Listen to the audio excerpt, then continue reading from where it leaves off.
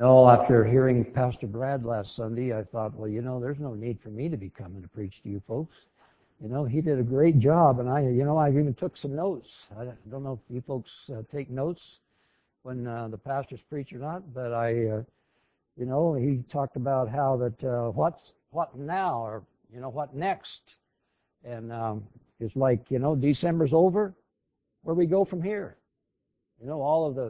All of the glory and the wonderful things of Christmas, the lights and the music and the activities and the Christmas music, movies, and I couldn't help but notice he left out the goodies. I don't know if you noticed that or not, but that's one of the big things for me. Marcia does a lot of baking, cooking, at Christmas. I look forward to those cookies, those special things, those special treats, and then I look forward to trying to get it off too. Well, here we are, 2014. When I was younger, I used to hear people say, time sure does fly. And now that I'm older, I definitely agree. Time does fly. A day goes by so quickly, a week goes by so quickly, a month, and then before we know it, a whole year has gone by. And it just seems like, we come to Christmas, which I think is kind of appropriate, that the year builds to Christmas. We begin in January and build to December and the coming of birth of Christ and so on. I think that's an appropriate way for a year to go. But then what happens after Christmas?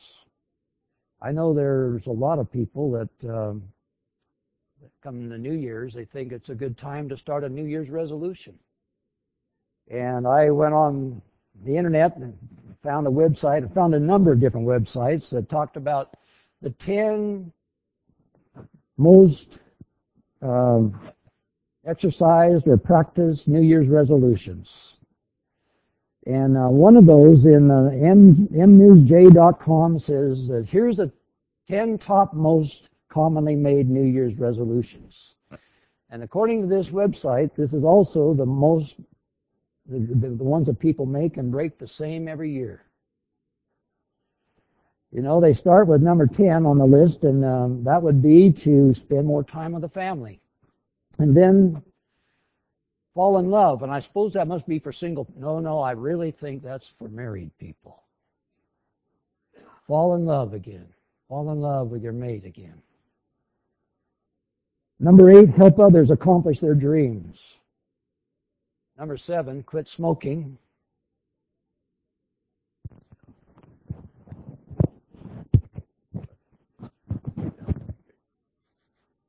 All right, I'm glad that Greg's on top of this for me.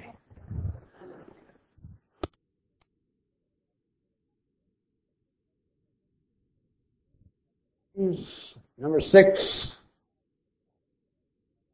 quit smoking. Number 7, quit smoking. Number 6, learn something exciting. Number 5, get fit and stay healthy. Number 4, enjoy life more. Number 3, spend less and save more.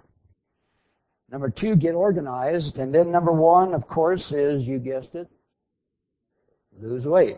That's right. As I looked at these resolutions, I just wondered, do you see anything missing? Do you see anything missing in these resolutions? It was not just this website, but almost every website I went to that I saw what was missing was the spiritual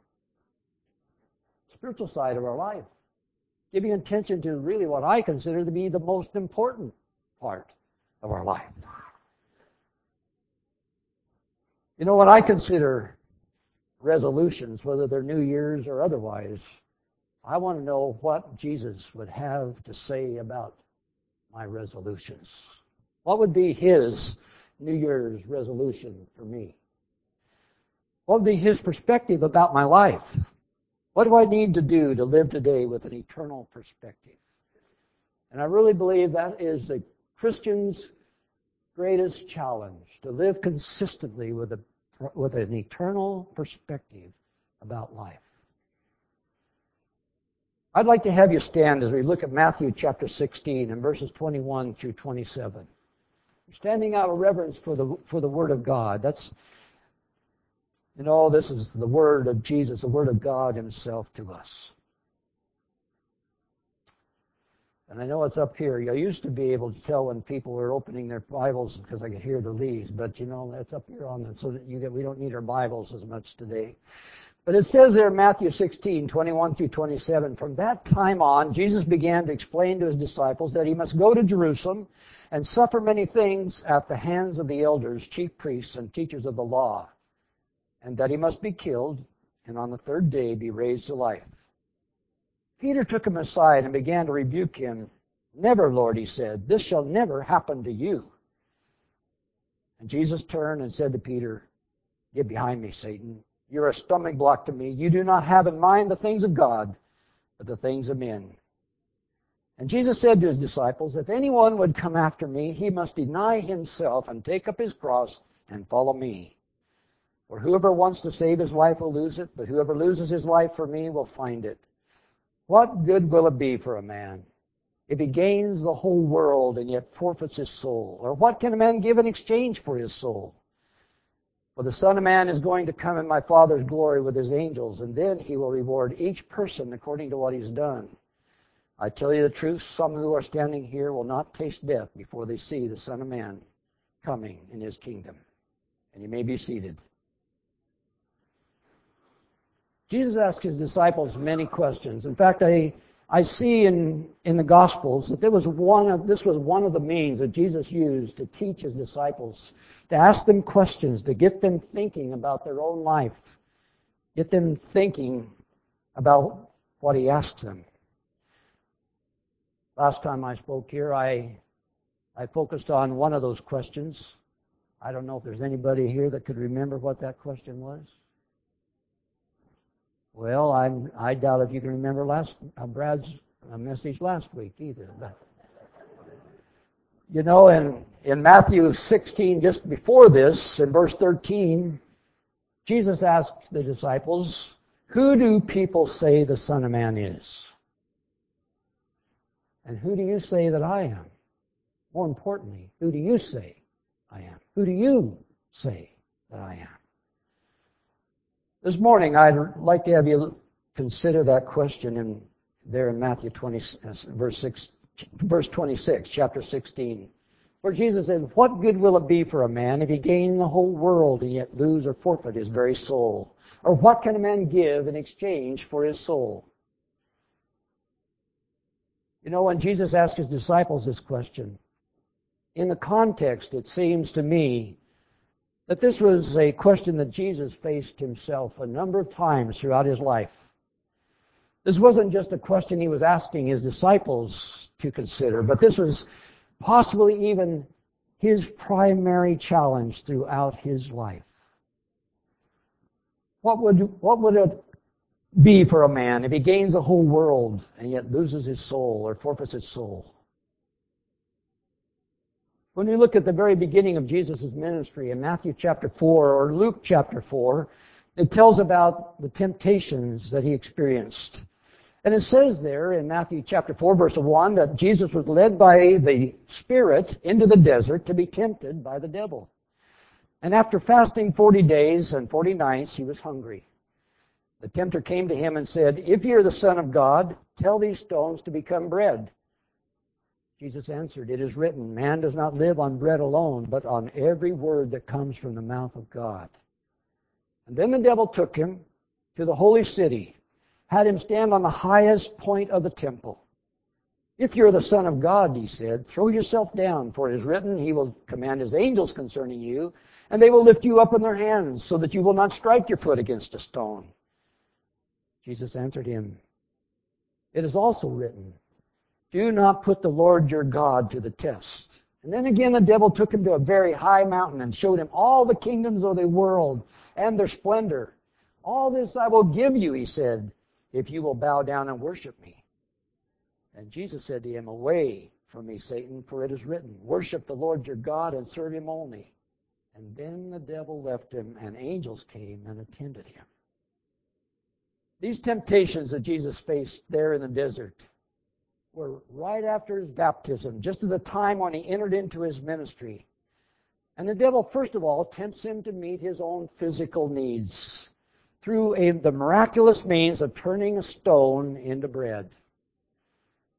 And then he tempts him to demonstrate to the world that he is the Christ by some supernatural, spectacular throwing of himself off the high point of the temple. And then he tempts him to his ultimate position of king of all the nations if you just bow down and worship him. Really, Jesus was being tempted to sell his soul to the devil. He could have gained the whole world, but it would really have forfeited his very soul. He could have gained the worship of the entire world through some miraculous demonstration of his power, but to do so would not have fulfilled the purpose, the plan that God had established. Oh, people would have bowed down and they would have worshiped him, but it would have been cheapened by some motivation other than by love or adoration or gratitude or thankfulness. The devil tempted him to yield to his human nature rather than to trust his Father to provide for his physical needs. He tempted him to acknowledge him as a source of life. The devil tempted Jesus to not acknowledge him as a source of life rather than his Father. Replace his love and devotion for his heavenly Father with his love and devotion for Satan. He tempted him to do what his human nature enticed him to do rather than what he knew was God's will for him. And for him to have yielded to any of these devil's temptations would have fouled God's plan that he would be the supreme sacrifice of the whole world, every man's sins being able to be forgiven. It would have fouled the plan that John said, "Behold the Lamb of God who takes away the sins of the world." It was God's will for him to suffer and to die and then be reunited with his Father. This seems to be Jesus' primary temptation throughout at least his ministry, his 3.5 years of ministry, maybe even possibly before that. And he understands what we face when we ask this question: what good will it be for a man if he gains the whole world and yet loses or forfeits his soul? You know, with Jesus, the temptation was not so much to choose a different end. It was just to choose a different means to accomplish the end. You know, it's that old saying that the end justifies the means. Well, in reality, this is really not true. In fact, in many cases, it's a perversion of the truth. And Jesus knew it. And he saw this old temptation again when he heard there Peter's rebuke to him, spoken out of the heart of a loving friend.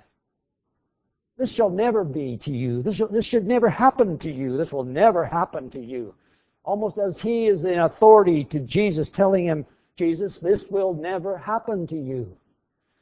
But instead of Peter's voice, Jesus hears the old enemy's voice, saying the very same thing that he was saying to him there in the desert.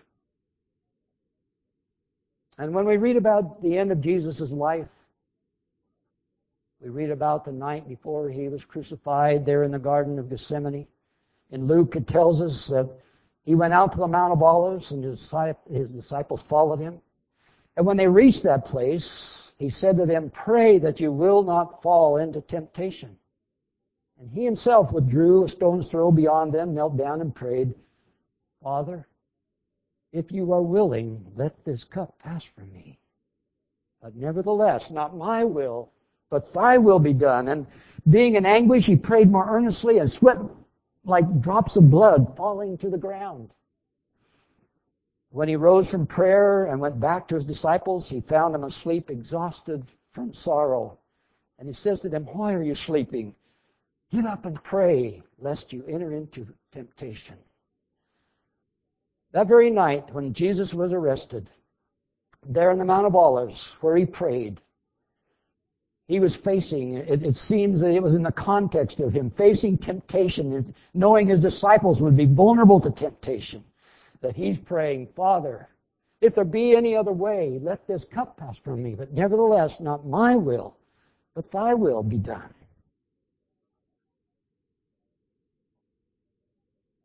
It's like the old enemy is again encouraging him to take the easy way. Take the easy way out. Well, in this question that Jesus asks, he says to his disciples, what will it profit a man if he gain the whole world and forfeit his very soul? What's meant by that word world?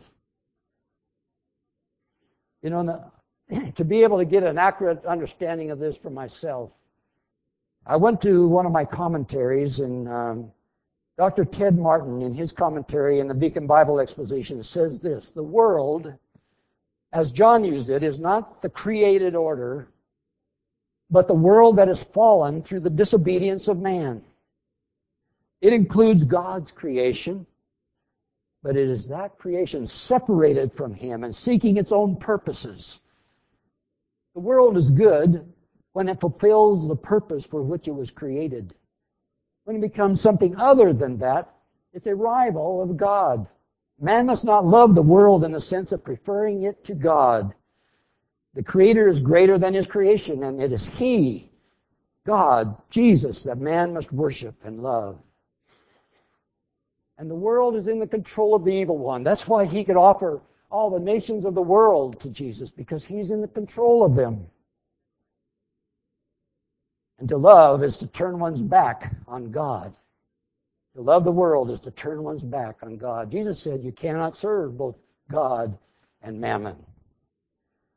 John put it plainly, if any man love the world, the love of the Father is not in him. Dr. Martin says John places all that is evil in the world in three categories. And of course, if we read that book of 1 John, we see the very same thing. The lust of the flesh, the lust of the eyes, and the pride of life. That's the context of the world. And the lust of the flesh does not mean physical appetites. At least it doesn't mean them only. The evil is the lust. Jesus came in the flesh. He lived in the flesh. But He did not sin. Flesh in itself is not inherently evil. It's the distortion of natural appetites to sinful satisfaction that is lust. Sinful man is deceived. He finds certain desires of which he's born, and these desires demand satisfaction. He hungers for such satisfaction. And the devil, the great deceiver, convinces him that satisfaction comes through sin or in sin. And man discovers often too late that there is no real satisfaction, only gratification when we give way to evil passions and lust. The momentary achievement of his pleasure leaves him with a deeper hunger. I know that there's some of you here today that truly experience and know exactly what this is talking about. Trying to meet your needs, your physical needs, through some ulterior motive or means, experiencing ultimately addiction to those very means that you have resorted to. You know, there are a lot of things in our world today that entice us. And they entice us through our own needs. It wouldn't be enticing to us if there wasn't something attractive about them. But they entice us. And ultimately, our only purpose is to have them met. But when we resort to them in a distorted way, they take control of us, and we become addicted to them. There's a right way for every natural desire to find fulfillment. And it's not to be found in the secular, even in the philosophy of secular humanism. If this generation's learned anything, it is that to be better off is not to be better. Like the inflation that destroys the economy, the rush for sensual satisfaction has resulted in an explosion of sex and alcoholism and obesity. People eat too much and have to run it off. They drink too much and have to go to special institutions to dry out. They abandon discipline and wind up with broken homes and empty lives. They wear themselves out to get money only to have it devalued. This is the lust of the flesh. The lust of the eyes involves the imagination. You know, I think with our society, with television and the internet and so on, we don't need to use our imaginations as much as we used to. I can tell you as a young person, my imagination was vivid. I had a vivid imagination. It wouldn't have probably helped a whole lot if they'd have put my imaginations on a movie or on the TV. You know, I could have maybe even embellished what they would think of. But it's imagination, seeing things not as they are, but as we want them to be. It's the glittery, the showy that descends ultimately to what Dr. Martin says is pornographic. And Jesus taught that immorality began with a look of lust. You remember what Jesus taught there in Matthew? He said if a man looks at a woman to lust after her, he's already committed adultery with her. You know, Jesus said that immorality begins this way, with the imagination. You know, we as Christians must keep our eyes on God and not on the things of the world. The pride of life, or the boasting of the things that we have and have done, is an egotistical notion that we are better and deserve better things.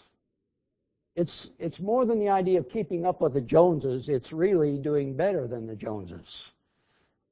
You know, it's claiming that we ourselves have earned what we have or what we have accomplished. For many people, Thanksgiving Day has become a day of kind of thanking themselves or acknowledging themselves instead of acknowledging God, who has made us and created all things and given us all things. This is the pride of life which boasts, my power and the might of my hand have gotten this wealth, as Deuteronomy 8:17 says. Pride is an exacting master, Dr. Martin says. It drives one to ever more gaudy display. It thrusts one in the center of attention, no matter how boring it is to others. Pride incites strife and war. It destroys relationships. It refuses to admit responsibility for failure. It isolates one from the affections so desperately needed. And James says, from whence come wars and fightings among you? Come they not hence, even from your lusts that war in your members? You lust and you have not. You kill and you desire to have, but you cannot obtain. You fight and you war, yet you have not, because you ask not.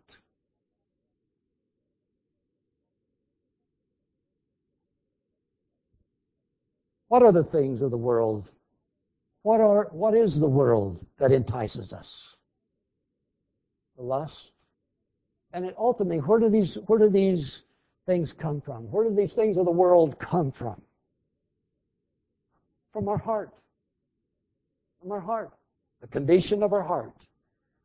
The lust, the attitudes, even our focus on life, our values, the methods that we choose to attain things, accomplish things, become successful, our passions, even the lies that we buy into, and I could expound on that in our culture today. The evil that is so present, so prevalent really, in so many devices, so many of the ways, the things we deal with today. But how does Jesus' temptation compare to our temptation? John tells us that these temptations are the very same ones that Jesus faced. To exchange the love and the adoration and the gratitude, the worship of God, for the worship and the gratitude of the devil, the things of the devil, following him. But Jesus, the temptation was not so much to choose a different end, but to choose different means to accomplish that end. And it can be the same with us. It's not the world or the things of the world that are a problem for us. It really is whether or not they are God's will, God's plan for us. God's will, His desire is to bless us. But whether or not the things of the world become a blessing to us depends upon where our heart is and the focus of our mind and our life. John says, if anyone loves the world, the love of the Father is not in him.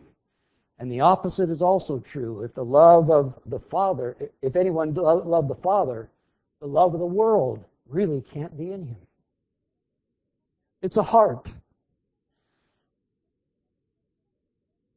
Well, Jesus gave the disciples His means of overcoming those temptations. Even there in the desert, Jesus submitted to God's Word. He quoted the Scriptures 3 times at least. He had them they were so much a part of Him that when the time came that He needed them, He was just able to express them. Submitting to God's Word. Not just speaking God's Word, but submitting His life, His will to God's Word. The second thing, He submitted to God's plan for him. You know, the old enemy was promoting and proposing a different means of accomplishing God's way. But Jesus submitted to God's plan, and then He also submitted to God's will. You know, when tempted to turn stones into bread, Jesus said, it's written, man does not live by bread alone, but by every word that proceeds from the mouth of God. He knew the Scripture, which came from the book of Deuteronomy. Well, so what would Jesus' New Year's resolutions be? He gave them to His disciples when He was speaking to Peter. After He spoke to Peter, after He told Peter, get thee behind me, Satan, He said to His disciples, if anyone would come after me, let him deny himself and take up his cross. And Luke says daily, take up his cross daily and follow me. The way to overcome our temptations is to deny ourselves. Deny ourselves of the things of the world. Anything that would be connected with the enemy and his ways, we deny ourselves of them. We take up our cross, meaning we are willing to die to those things, to give them up completely. And we follow Jesus. And when we follow Him, we find it's a pleasant path that we follow it. His love expands our lives as we follow Him.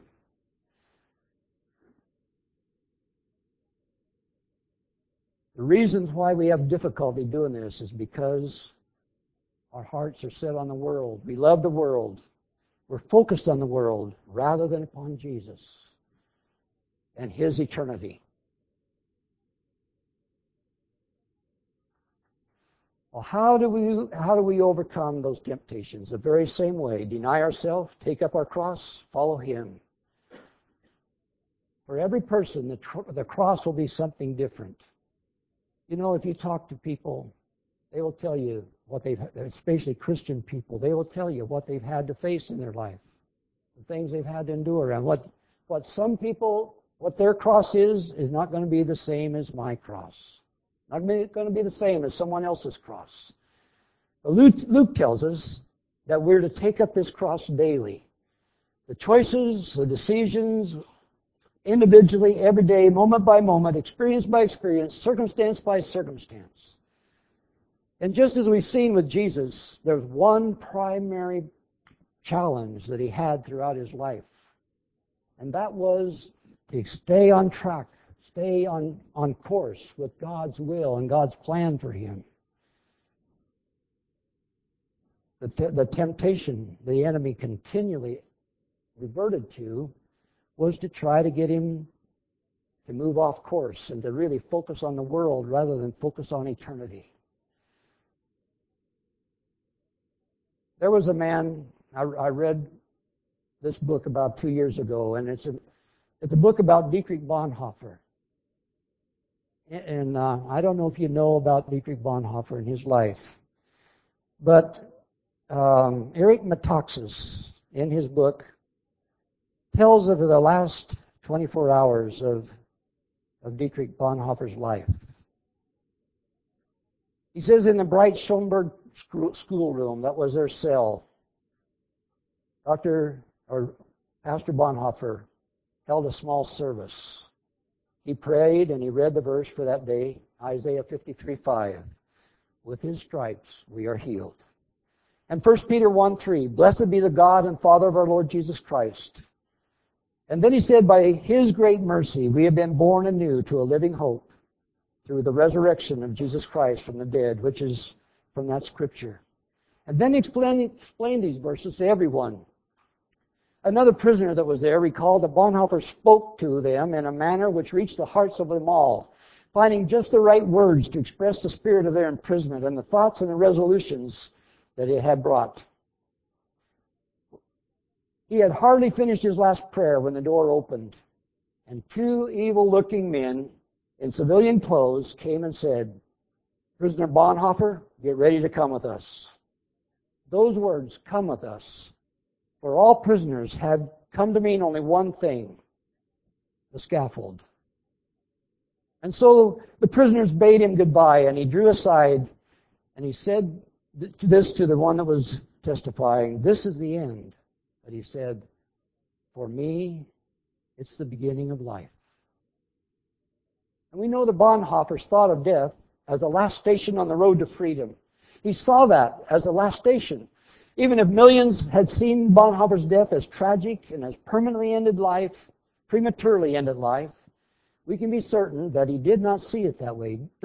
Pastor Bonhoeffer did not see death as an end. And in a sermon he preached while a pastor in London, he said, no one has yet believed in God and the kingdom of God. No one has yet heard about the realm of the resurrected and not been homesick from that hour, waiting and looking forward joyfully to being released from bodily existence. Whether we are young or old makes no difference. What are 20 or 30 or 50 years in the sight of God? And which of us knows how near or she may already be to the goal? That life only really begins when it ends here on earth. That all that is here is only the prologue before the curtain goes up. That is for young and old alike to think about. Why are we so afraid when we think about death? Death is only dreadful for those who live in dread and fear of it. Death is not wild and terrible. If only we can be still and hold fast to God's word. Death is not bitter. If we have not become bitter ourselves, death is grace, the greatest gift of grace that God gives to people who believe in Him. Death is mild. Death is sweet and gentle. It beckons to us with heavenly power. If only we realize that it is the gateway to our homeland, the tabernacle of joy, the everlasting kingdom of peace. How do we know that dying is so dreadful? Who knows whether in our human fear and anguish we are only shivering and shuddering at the most glorious, heavenly, blessed event in the world? Death is hell and night and cold if it is not transformed by our faith. But that's just what is so marvelous, that we can transform death. The camp doctor at Flossenburg was H. Fischer Holstrom. He had no idea whom he was watching at the time, but years later he gave the following account of Bonhoeffer's last minutes alive.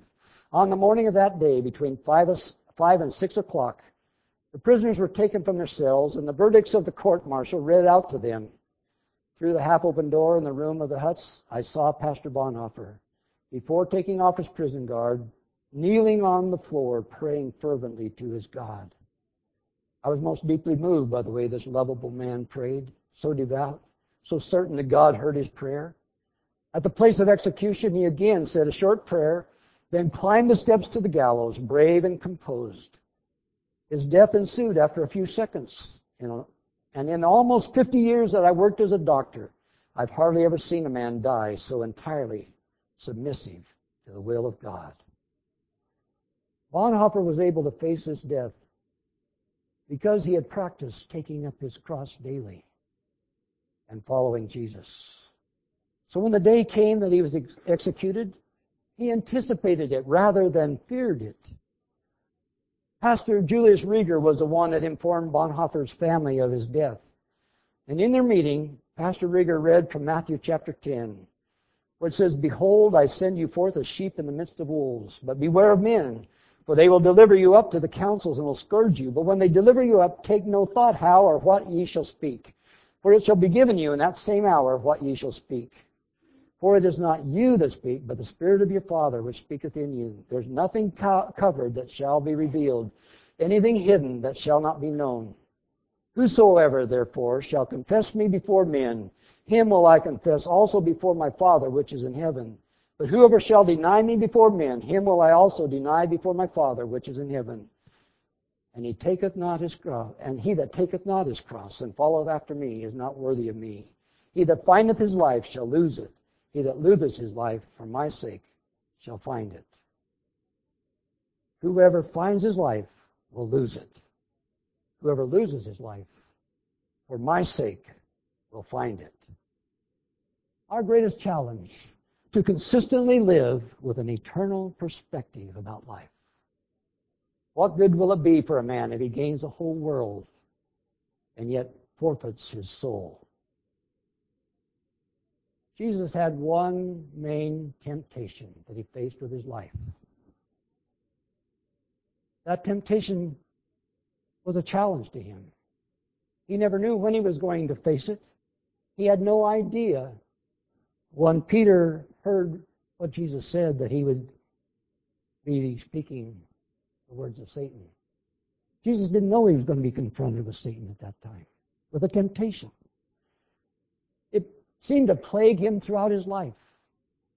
And if I know people very well, I know that each one of us have one weak specific area of our life that over the years of our life we've had to struggle with.